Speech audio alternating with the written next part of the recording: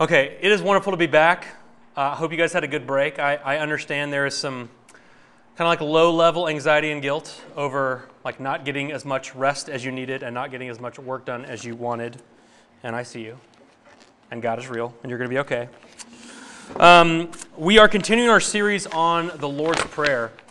We've been talking about this prayer that Jesus gives, his own words, his own breath, his own secret with the Father that he lets us in on, that he shares with us so that we might grow in our own love of God and our own intimacy with our Father in heaven. If you were here 2 weeks ago, Josh Holton was here and spoke about give us this day our daily bread. So we're moving on to the next section, which is about forgiveness. Jesus' prayer of forgiveness, which is our theme tonight. Forgive us our debts as we forgive our debtors. So I'm going to read from Matthew 6, and then we'll jump in. It's printed on the back of your bulletin. Jesus said, "Pray then like this. Our Father in heaven, hallowed be your name. Your kingdom come, your will be done, on earth as it is in heaven. Give us this day our daily bread, and forgive us our debts as we have forgiven our debtors. And lead us not into temptation, but deliver us from evil." This is God's word. It's absolutely true. He gives it to us because he loves us. Will you pray with me? Almost get started. Father in heaven, I'm grateful to be back together with these friends. I'm really thankful for the ways that you are with us and provide for us. And I pray that you would be with us through your word by your Spirit right now so we might know you and love you more and love one another. Praise in Jesus' name. Amen. Has anyone in here ever been scuba diving? We got three. I'm actually a PADI certified scuba diver. I have not been in about 20-ish years. Scuba diving is actually fairly simple technology, but everything has to work just right, or you die. Okay, so you're underwater, surrounded by water. Humans can't breathe water. Are you tracking with me so far? Okay, you've got this tank of compressed air, and you've got a little hose that's attached to something called a regulator. And the regulator is the important part of scuba diving, because the regulator regulates, it controls what you breathe in and what you breathe out. It's got a series of valves on it so that whenever you breathe in, you're not getting water, you're only getting air from your compressed air tank. And when you breathe out, that CO2, which could kill you, it doesn't go back into the tank, it goes into the water and floats away. It controls what you breathe in and what you breathe out. So you breathe in good air, and you breathe out in the right direction, and it keeps you alive. Keeps you safe, keeps you awake, keeps you conscious, right? This part of the Lord's Prayer on forgiveness, this is our spiritual regulator. And by that I mean that it's actually helping us spiritually control what we breathe in and what we breathe out. And so if you hear anything from this talk tonight, what I want you to hear is that the regulation of Jesus, the invitation of him for our breathing, is that we breathe in God's forgiveness for us. And we breathe out forgiveness for others. That's what this prayer teaches us. We breathe into ourselves God's love and forgiveness for us, and we breathe out forgiveness to other people. We breathe in, we breathe out. We stay healthy, and we actually stay awake to the goodness of God in our lives when we do this. And so that's all we're going to do. We're just going to kind of reflect on this breathing in and this breathing out. If you come to RUF a lot, you know that I tend to have like 3 pretty tight points that all start with the same letter. It's kind of my trick, okay? It's not a secret anymore, I understand. It's been a while. I just want to, instead tonight, I just want to reflect on this breathing. Breathing in, breathing out. Breathing in God's love and mercy. Breathing out love and mercy for others. Are you with me? Okay, so that's what we're going to do. So first, I want to talk about breathing in God's forgiveness. And the first thing I want to note here is the order of the Lord's Prayer. This is really important because a lot of times when we talk about Christianity, when we talk about faith, when we talk about what it means to follow God, we tend to have a starting point that says something like, okay, well, we're all sinners. And I want to observe in the Lord's Prayer that that's not the starting point of Jesus when he talks about life with God. His starting point is our Father in heaven. That's the starting point. It's not how wretched you are. It's not how bad you messed up. It's that you are a beloved child of your heavenly Father. That's who you are first. That's the starting point, and that's the context through which we can pray, forgive us our debts. Debts meaning sins or trespasses. Forgive us our sins. We actually start with being a beloved child of God. That's essential to understand asking God for forgiveness. It means that we're not asking for forgiveness out of fear of punishment. We're not asking for forgiveness out of duty because we are told to, so we'd better do it. We're not asking for forgiveness from a stingy God. We're asking for forgiveness from our Father who loves us. So God is not considering forgiving you if you feel bad enough about what you did. That's not how he works. And he's not even willing to forgive you because he promised he would. He actually forgives you because he's your Father who loves you. And I want you to think, if you can, about the parable of the prodigal son, which maybe you're familiar with from Luke chapter 12. There's a story about a father who has a son, and his son, in this kind of wanton act of disrespect and dishonor and rejection, asks his father for his inheritance, the thing he wouldn't even get till his father died. He asks for it now, and his father gives it to him, and he abandons his family, and he goes off to a foreign land, and he squanders his money on evil living, on like partying basically, until he has nothing left. And then this son returns to his father, who he has dishonored and rejected and disrespected. And he's got this speech he's prepared, this apology speech. And the father sees him from a long way off. You remember what the father does in the story? He stands up and he takes off running. And he arrives there with his arms out and he grabs him in this embrace of love. And he starts his rehearsed speech, but his father shushes him. He's already forgiven him before he said the words. This is the God that we follow. That is the kind of forgiveness that we breathe in. The forgiveness of a God whose posture towards you before you say a word to him is one of pursuit and compassion and patience and gentleness and love. That's your Father who you're asking for forgiveness from. That's what we breathe in. The second thing I want to say about this forgiveness that we breathe in is that the assumption in this prayer is that all Christians need to ask for forgiveness. And this may seem like kind of a given, but I want to ask you a question here. Do some people need forgiveness more than others? It feels like it, doesn't it? It can either feel like, man, I am way worse than everybody else. I need forgiveness more than everybody else. Or if you're like me, it can tend to feel like, whew, those people, man, they really need forgiveness.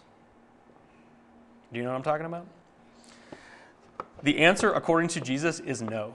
There is no one who needs forgiveness more than anyone else. And that the starting point for all people is this need of forgiveness. It's a thing that is your baseline and default, and even according to the scriptures, that you're born with. The guilt of your sin. It is a universal thing. And as you read through the Gospels, one of the things that become clear is that Jesus considers the guilt of sin to be your main problem. One of my favorite stories from the Gospels is from Luke chapter 5, which, again, you might be familiar with. There's this guy who's paralyzed, and he has 4 friends, and they're bringing him to Jesus because they've heard that Jesus is healing people.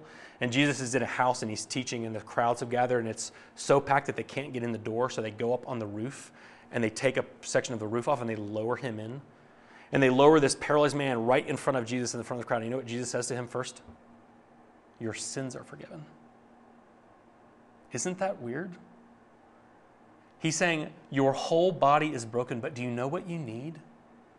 You need forgiveness. And he didn't even say a word before Jesus offered it and extended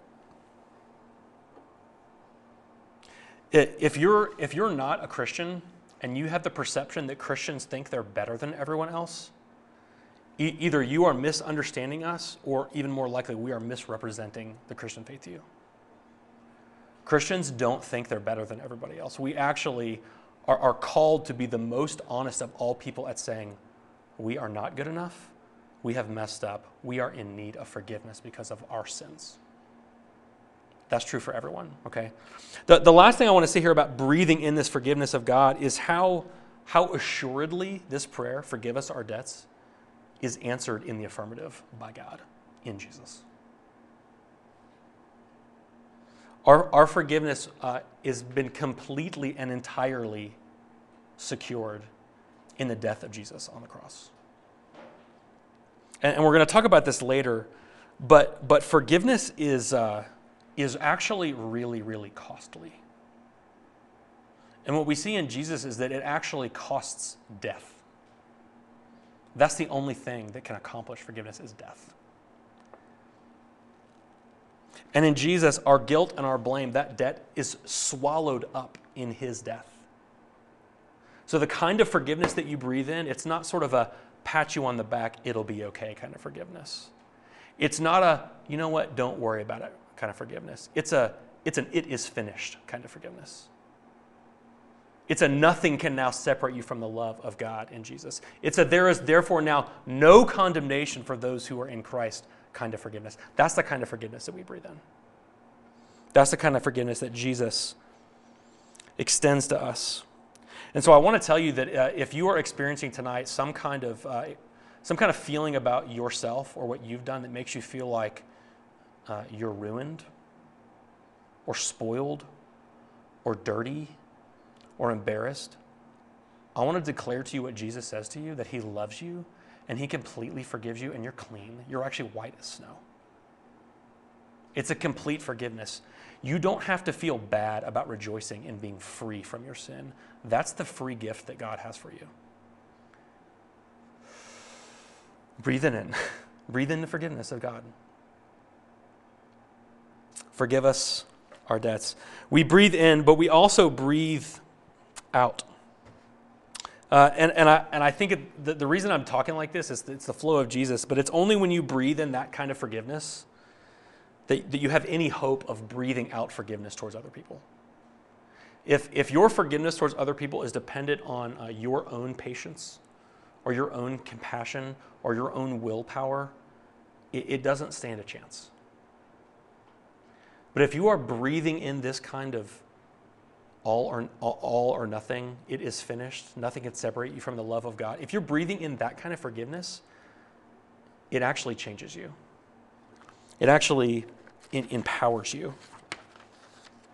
And I want to kind of address the confusing part here, because this passage sort of seems conditional. Forgive us our debts as we forgive our debtors. And then later on, I didn't read this part, but starting in verse 14, it says, "For if you forgive others their trespasses, your heavenly Father will also forgive you." Okay? So it sounds like we only get forgiven if we forgive others. When you come to points in the Bible that don't seem to make sense to you or where you don't know what's going on, this is a little tip, you have to look elsewhere in the Bible to help you understand, okay? So one of the reasons I know that that's not what this means is because it's really explicit in other places in the Bible that that's not how God works, okay? Ephesians 4:32 says, "Be kind to one another, tender-hearted, forgiving one another as God in Christ forgave you," okay? Our forgiveness is always a breathing out. It's always a response to having already been forgiven, okay? And what John Calvin, a big figure in church history, suggests is that this teaching, forgive us our debts as we forgive our debtors, is actually a kindness from God to us as an illustration in our weak imaginations and faith. He's suggesting that what this teaching is that Jesus is saying, you know that feeling that you've had where compassion was stirred in your heart for someone who apologized to you? Remember that time when you wanted to stay angry at your roommate or your mom or your sibling or your teammate, but you just couldn't because you just love them? He's saying, if you can feel like that, imagine how the perfect and loving Father in heaven can feel towards you. That's the kind of response that we get to have. So the main point I want to say here about breathing out forgiveness is this: forgiving others is costly, but it's the only way to freedom. Forgiving others is costly, but it's the only way to freedom. I already said that forgiveness takes death, and it's the same with us. We actually, in order to forgive, have to take things on ourselves and let them die. in our own heart. We have to take the pain of that offense, of that debt, of that trespass, and we actually have to put it to death. And I don't mean we have to bury it and pretend like it never happened. That's not what I mean. I'm talking about putting that desire for the other person to pay to death, letting that die. Putting that desire to get even, putting it to death. Putting that pain of unfairness to death. Putting that desire for vengeance to death. That's a death. That's a spiritual death, to swallow those things. To treat people not like how they deserve. And again, there's only one way we have power to do this, right? Is if we've breathed into that kind of forgiveness that can imagine our activities, our attitudes, our words towards God, and still experience his forgiveness. It's super, super costly, and it's super difficult. But one I think the best arguments here is sort of like, what's the alternative to forgiving other people who hurt us? What's the alternative? You can sort of like play this game where you keep score of like the little things, like all life. Always trying to make sure it's even, always trying to get back, always trying to make sure they suffer as much as you did. You can do that. You can just sort of not do anything and then harbor bitterness and judgment in your heart, which will lead to either hatred or sort of a numb, cold, hard-heartedness. You can seek vengeance and try to hurt the other person. Or you can try to pretend it's not there. You actually try to bury it without putting it to death, which is impossible. And some of us are trying really, really hard to take the places we've been hurt and sort of just like push them away and not address them. It's not going to work. There's actually nothing like that will lead to freedom except for forgiveness. So even though it's costly and difficult and painful, it's the only thing that leads to freedom. So it's actually the way that God gives us to have that kind of freedom in our relationships. It's a matter of imagination and commitment rooted in an understanding of God's heart towards us. That means that when someone is sinning against you, you have to actually stop and imagine God's heart towards you. You have to stop and remember that you do not deserve to be forgiven, and yet you are. You have to stop and imagine that tomorrow you're going to need to ask for forgiveness again from God, and he's going to say yes again. You have to stop and imagine what it costs God. You have to breathe his forgiveness for you in. But when you do, it gives you power and actually changes you. One of the things we have to talk about here is the question of like, well, what about the big things? What about the big hurts? What about the big sins? What about the places in our story where we have been sinned against egregiously? Where our dignity, our purity, our imaginations, our sense of self, our bodies have been taken advantage of by other people in ways that really, really, really hurt. Are you saying the Bible just says forgive them and move on? Is that what you're saying, right? And I want to talk about this for a second. I want to make some distinctions between forgiveness and things like consequences and boundaries.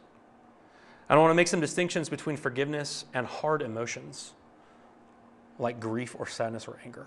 I want to make some distinctions here, okay? And the reason I want to make these distinctions is because you matter to God, because you are his beloved child. That means you are worth standing up for yourself. That means you're worth being protected. That means you're worth being defended. It means you're worth being made safe and whole. You're actually worth those things to God, okay? That means that if you get sinned against, it's supposed to make you angry. It makes God angry. That means when someone else hurts you, it's supposed to make you sad. It makes God sad, okay? And you're not supposed to just not worry about it. You're actually supposed to separate yourself from people who treat you in unhealthy ways. You're actually supposed to, with the help of others, like work for justice in some cases, work for repair in some cases, work for reconciliation in some cases, work for exposing what other people are doing in some kind of case. You're actually supposed to do that. And I want to tell you that it means that you can be fighting to forgive someone and angry at them at the same time. Because think about what forgiveness is again. Forgiveness is this posture, this commitment, this imagination for compassion on another person in the midst of their sin. That's what God does for us, right? Forgiveness is not just a thing he does. It is his very heart for you. So while we are hurting, while we are angry, while we are separating, while we are leaving, while we are making boundaries, while we are seeking to make wrongs right, we are actually still called to fight for compassion. And again, the reason why is because it's the only way that you will be led to freedom. This is really complicated in the places of our stories where we've been the most hurt. And so I just want to tell you, if you want to talk about that with me, I would love to talk to you about that. Because I imagine for some of you this raises some questions. We are called to forgive, and you matter. You matter to God, okay? I'm reading the third Harry Potter book with my daughter Ruthie right now, who's almost 9. We just read the first chapter on Sunday night. And in the first chapter, Harry is in his room at the Dursleys on Privet Drive. And he's doing his wizarding homework at night. And he's doing it in the middle of the night with his door closed, like underneath his blankets. And he's had to steal down in the middle of the night to get his books and his wand and stuff, because if the Dursleys catch him reading these books or waving his wand or even talking about magic, they're going to lock him up in the cupboard and not feed him for a week, right? And so you've got this boy Harry, and he really is a wizard. Spoiler alert. He really is a wizard. He really knows how to do magic. He really was accepted into Hogwarts, right? And he's being told, but you can't live like that. You have to live like it's not true. So he's having to fight against this. When you're reading this, it actually hurts you because it feels, for him to just sit up there and not get to play with Hedwig and wave his wand around, it feels inauthentic, okay? If you are a Christian, if it is true that you've been made new in Jesus, if it's true that you've accepted God's forgiveness for you, it is inauthentic for you not to be a person who lives out forgiveness. Because we've been changed. We have been given a new heart, a new identity. Claiming that the blessing of forgiveness, it only makes sense if we are living forgiveness. That's the only way that it makes sense. So I want to suggest 3 applications for you now, okay? A personal one, a relational one, and a cosmic one, for lack of a better word. Here's the personal application. If you are trying to follow God, you need to breathe in forgiveness daily. Like every single day, okay? That means that you need to be setting time apart to reflect on the starting point, which is not that you're a sinner, but that you're a beloved child of God, and then confessing your sins to God. God does not ask us to do this in order that we might feel bad about ourselves, but in order that we might experience the freedom of his forgiveness, okay? And what you have to do is you have to tell yourself the story. You have to tell yourself that Jesus came and he lived and he died. He took that death so that you might be totally clean. You have to rehearse that story.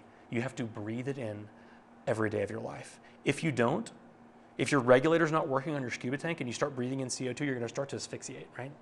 You have to breathe it in every single day. The second one is a relational one. Well, one of the things that we do with our friends is we process our mistakes, right? We talk to our friends about the places where we feel like we've messed up, or where we were inadequate or insufficient, or we did the wrong thing, we made the wrong choice, right? And if you are a friend and someone's coming to you in this, there's a really strong temptation to tell our friends, hey, it's no big deal. Everything's going to be okay. And in a sense, that's true, but you have to remember why that's true. Your friends don't need you to tell them that their sins aren't a big deal. Your friends need you to tell them that their sins are a big deal, but that there's freedom in Jesus because he died on the cross. So be a friend that points people towards forgiveness, not just towards everything is going to be okay Christianity, okay? Personal, relational, last cosmic. This sort of like forgive us is a individual and private prayer. It's also like given here as a corporate prayer, a sort of a way of dealing with the brokenness of the world. That what we have to recognize is that the problems in the world are a consequence of human sin. So that means when you're praying about Ukraine, we pray, Lord, forgive us. When you're praying for racial justice, you're saying, Lord, forgive us. It means when you're praying against abortion, you say, Lord, forgive us. What we need is the forgiveness and grace of Jesus in everything in the world that is broken. That's what we need. So as you're praying about the things that are on your heart, pray for God's mercy, because that's what we need. One of my favorite writers, N.T. Wright, says this about this breathing in and then breathing out of forgiveness. He says, we are now called, we the church of Jesus, we are now called to be the people through whom Jesus' victory over guilt and sin is implemented in the world. That's what God's people are. They're the people through whom this victory over guilt and sin is implemented. That's our witness. That's the way that we show the world how good God is, that we breathe in this forgiveness. And then we stop holding grudges, and we stop picking fights, and we stop being defensive, and we actually move forward with compassion and grace for people around us. Let me pray. Lord Jesus, I do pray that you would give us the faith to breathe in the forgiveness that's offered to us in Christ. And Lord, I pray that we would believe how clean we have been made by your blood. And I do pray that we would believe how free we are from guilt and shame. And I pray that it would change us and lead to worship of you. And Lord, I pray that it would empower us, even in the places we are hurting, to fight for compassion and gentleness and love and forgiveness for others, so that they might understand what you are really like. I pray this in Jesus' name. Amen.